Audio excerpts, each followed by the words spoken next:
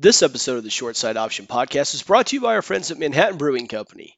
Manhattan Brewing Company is located at 406 Points Avenue in downtown Manhattan, Kansas. Quality, community, and education are Manhattan Brewing Company's three pillars, and we are super excited to have them back for their second year as the title sponsor of the Short Side Option Podcast. With nearly 20 years of collective experience in the craft beer industry, Jake, Adam, and Garrett are focused on brewing and serving high-quality craft beers in a family-friendly atmosphere in the heart of downtown Manhattan. Manhattan is their home, and they want to bring the best possible beer experience and education to the wonderful people of Manhattan, creating a place for everyone to come out and have a good time with friends and cultivate a craft beer culture that Manhattan can be proud of. Be sure to follow them on Facebook at www.facebook.com/Manhattan Brewing and their website at www.mhkbeer.com to stay up to date on all of the latest events going on at the brewery. Some great stuff there. And if you're not able to make it down to Arlington, or if you're going to be in Manhattan already for the K-State Wichita State basketball game on Saturday, be sure to pop into Manhattan Brewing Company. They've got all the beers that your heart could desire from a taste profile standpoint. They've got it all there, so be sure to stop in and see those guys on Saturday and in any time that you find yourself in Manhattan. On this week's episode of the Short Side Option Podcast, it's just yours truly flying solo this week. I helped take a look back at K-State's win over KU and give my preview and prediction on K-State facing off with TCU in the Big 12 championship game. This is the Short Side Option.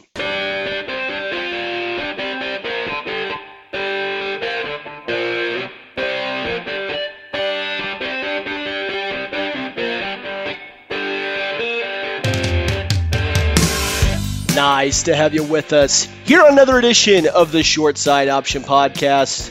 Flying solo today, it's yours truly. And we look back here as K-State beats the KU Jayhawks 47-27. K-State really had no trouble in this one from opening kickoff to final whistle as they roll to a 20-point victory over the Jayhawks.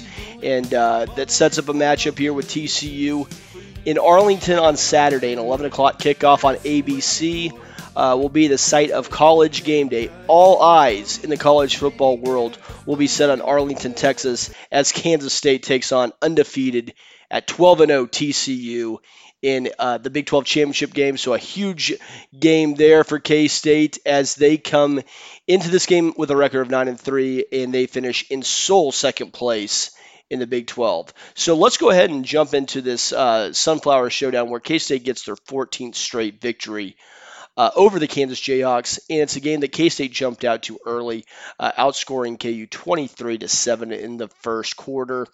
KU was able to cut it down to a 9-point game at halftime, 30-21, and K-State was really able to keep them at arm's length throughout. So want to get into it here a little bit. I mean, the game's been over now for a few days, so it's nearing the point of ancient history. But a few things that I wanted to mention here before we get into the TCU preview here on this one is that the defense was a little bit shaky early on, but holding KU to 6 second-half points I think is pretty impressive.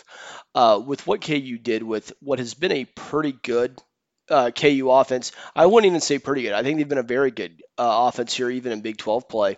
Jalen Daniels, 168 yards passing on 32 attempts for only 5.3 yards per attempt. That's pretty darn good. Holding him down like that, also Devin Neal, 59 yards on 16 carries for 3.7 yards.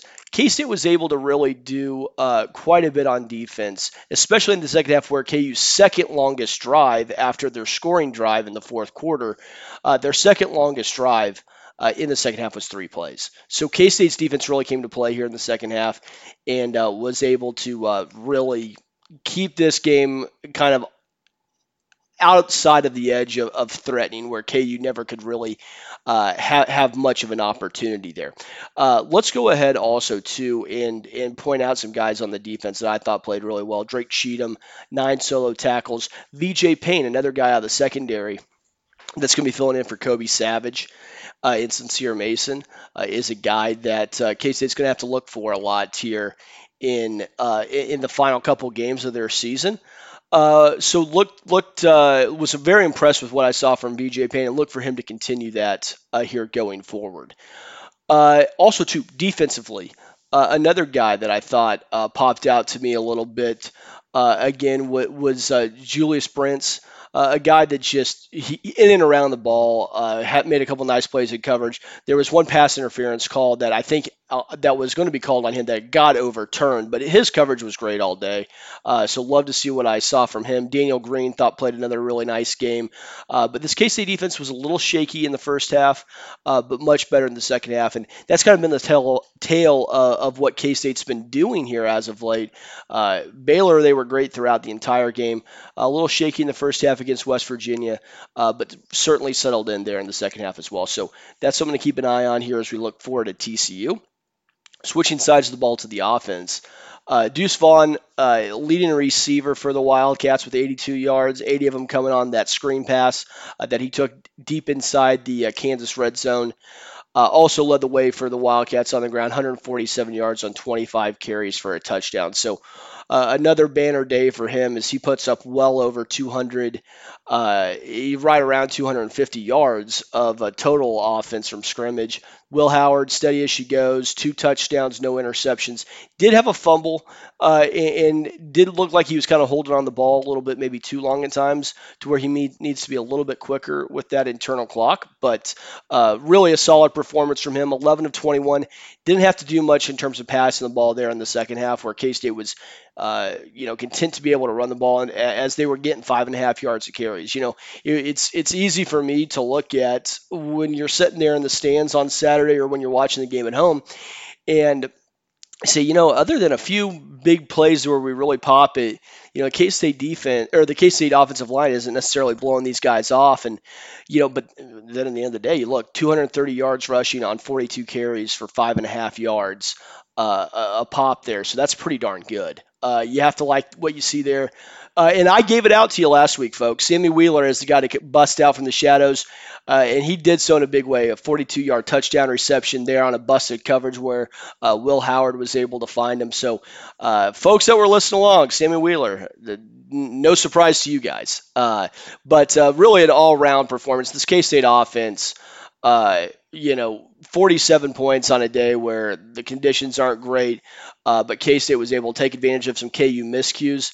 Of course, the muff punt that set up K-State's first touchdown, and then also the on a special teams mishap there where they get a block in the back off of a poor kickoff return, sets up K-State for a safety.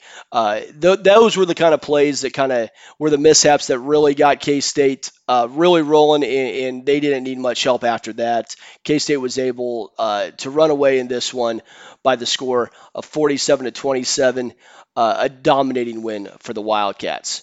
After a quick, and I mean quick break, I'm going to be back here and we're going to talk about the Big 12 championship game against TCU. K-State TCU in Arlington, Texas, coming up right after the break. All right, we are back here on the short side option. And before we go ahead and get into the Kansas State Texas Christian matchup in the Big 12 championship game, I want to do a couple of, call it housekeeping notes, if you will, here.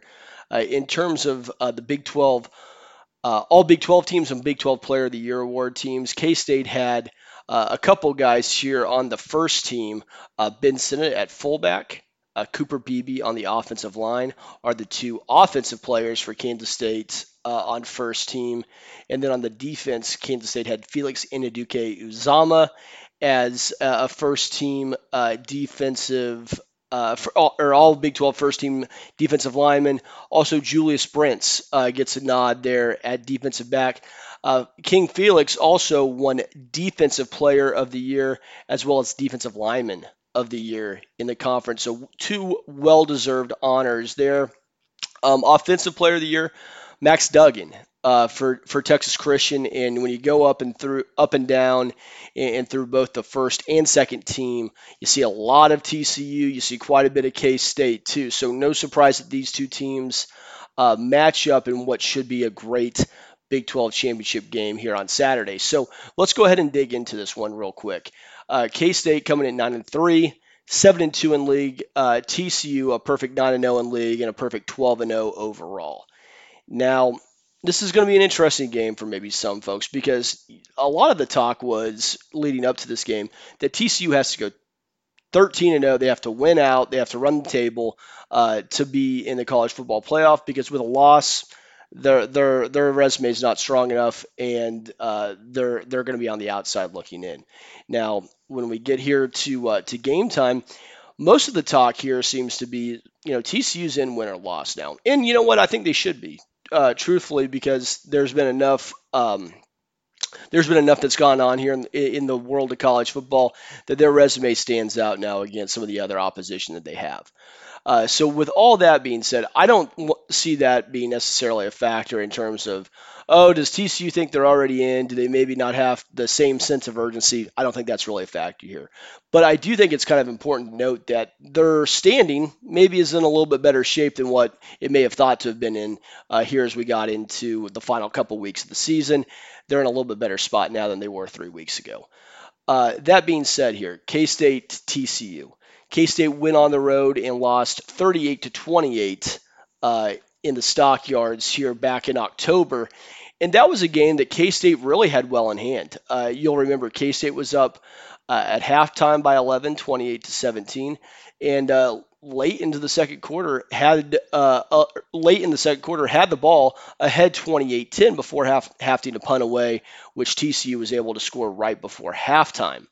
Now, TCU in the third quarter and fourth quarter, they score three unanswered touchdowns and outscore the Wildcats by 21 in that second half, which is what is the difference in that game. A TCU 38-28 victory. Max Duggan had a big day, but the big story in that game for me is two parts. Kendre Miller being able to run the ball so well. In that game, he had 153 yards on two touchdowns on 29 carries. He was tremendous, but really the story from a K-State perspective in that game is the injuries. K-State had kind of a mash, where you had Nick Allen and Bo Palmer out there playing a lot of linebacker. Daniel Green left the game with an injury. Julius Brents pulled up with a hamstring injury on a deep touchdown pass. Things were not looking very good for K-State there from an injury perspective, to where you looked at what this team was going to look like going forward. You wondered if there was just going to be enough health there. K-State responded the next week and whooped up on Oklahoma State 48-0. So they responded well after that setback to TCU. Now, when we look at this game, to me, it all comes down to this K-State offense. Going into that TCU game, Adrian Martinez had been the guy at quarterback, and after that game against TCU, with the exception of the Texas game, it's been Will Howard. Yeah, Will Howard obviously orchestrated the 48-0 win over Oklahoma State. Adrian Martinez comes back the next week against Texas and plays well. Has those two turnovers, which a lot of people point to, but I thought played very well in that game and gave K-State a chance. And then Adrian Martinez starts the next week against Baylor, leaves after an early injury, and it's been Will Howard ever since then. And in the two games that he's played, two full games that he's played, even though he played 3/4 of the game against Baylor, but the next 2 weeks against West Virginia and KU, two of the weaker defenses in the Big 12, no doubt about that, 48 and 47 points accounted for. So this K-State offense in the games that Will Howard has started in conference play, 48 points. 48 points and 47 points. Pretty darn good. So this K-State offense with Will Howard is going to allow for a little bit more flexibility through the air, as we've seen. And that's what really gave TCU a lot of struggles against Will Howard when he came in that game in Fort Worth, was what he was able to do throwing the ball. Of course, the throw to Cade Warner down the sideline was a big one, but he's shown that ability all throughout his time at K-State this season, where he's been able to make those plays. So let's go ahead and also look at what TCU has coming in here to this game. Now, TCU, on the other hand, that they've answered all comers here. 12-0, a decisive season finale win over Iowa State, 62-14. But in the last couple weeks against Texas and Baylor coming in here, 17-10 game and a 29-28 game as they escape out of Waco with a win there on the last second field goal as Griffin Kell is able to trot out there and kick the ball as the time is expiring in that one. So let's go ahead, get to the prediction here in this game. I think it's a game that K-State matches up pretty well with TCU. But the one thing that concerns me with this K-State game, or with this K-State team going into this Big 12 championship game, is the defense going to start slow like we've seen in the last couple first halves. We saw it against KU where they started out a little slow. We saw it against West Virginia where they started out slow. We saw it against Texas where they started out really poor against the run, only to really tighten it up there in the second half as they were trying to make their comeback attempt. Against Baylor, the defense was great throughout. And against Oklahoma State, too, after that TCU game, great throughout. But a little bit of shaky first halves. What can happen for K-State in this game is to get down early, get down by 2 or 3 scores early, because at that point, TCU really, you think of them as this airing the ball out and spreading the ball around offense, which they can have that, or they do have the talent to be able to do that. But as K-State saw when they first matched up with TCU, they're happy to hand the ball off and really take control of the game on the ground. And with Kendre Miller, DeMarcado, and Duggan, who's able to run a little bit as well, they're more than happy to play that kind of ball control game. And that's why if I'm K-State, I think you have to really look at this game and say, hey, in the first 30 minutes of this game, we can't let the energy get to us. We can't let the emotion of a big-time game get to us. We have to be sound in our fundamentals, whether if it's tackling or whether if it's communication. That's always seeming to be what some of the first-half issues are, is really more communication based off of what you hear from Chris Kleiman and Joe Klanderman. So that being said, first half is huge for K-State not to get off to a bad start and to be in arm's length throughout. For K-State offensively in this game, I think it comes down to being able to run the ball. Against TCU, when we played them back in October, K-State was able to run the ball only for 158 yards on 30 carries. K-State was able to have some success running the ball, and then it just kind of got a little bit out of their playbook a little bit, maybe a little bit too quick because of the time and score. What I'd like to see in this game is K-State able to run the ball as well as move the ball to the outside with what they've done in some of the bubble game that you've seen, and also taking shots down the field as well. But ultimately in this game, I think it comes down to the K-State defense. And I think whether if it's one of the 3 big playmakers that we've talked about at all 3 levels of this defense, whether if it's a Julius Brents or an Echo Boydo at the cornerback positions, whether if it's a Daniel Green, the linebacker, or whether if it's Big 12 Defensive Player of the Year, Felix Anudike-Uzomah coming up with a big play at the end of the game. I think that's what's going to be the deciding factor for K-State in this one. I've got K-State winning this one 35-34. Dell has them winning 38-35, Kansas State. So we're both taking the Cats here to win the Big 12 title and let the confetti fall on them at AT&T Stadium. So there you go for our predictions, 35-34 for the Icon, 38-35 for Delhi. And that'll do it here for this abbreviated kind of impromptu episode here of the Short Side Option podcast. As you guys might be traveling down to Arlington, whether if you're driving or flying, please have safe travels, and we hope to see you all there. I know I'm going to be down there, and I can't wait to get down there and see all the purple that's going to be there. I think it's going to be a great turnout, and what really, with our predictions, looks like it's going to be a classic game. So look forward to seeing you all there. 38-35 for Dell, 35-34 for me. Both taking the Cats here to win the Big 12 championship over TCU. That'll do it here for us on the Short Side Option podcast. Thanks for listening, and go Cats.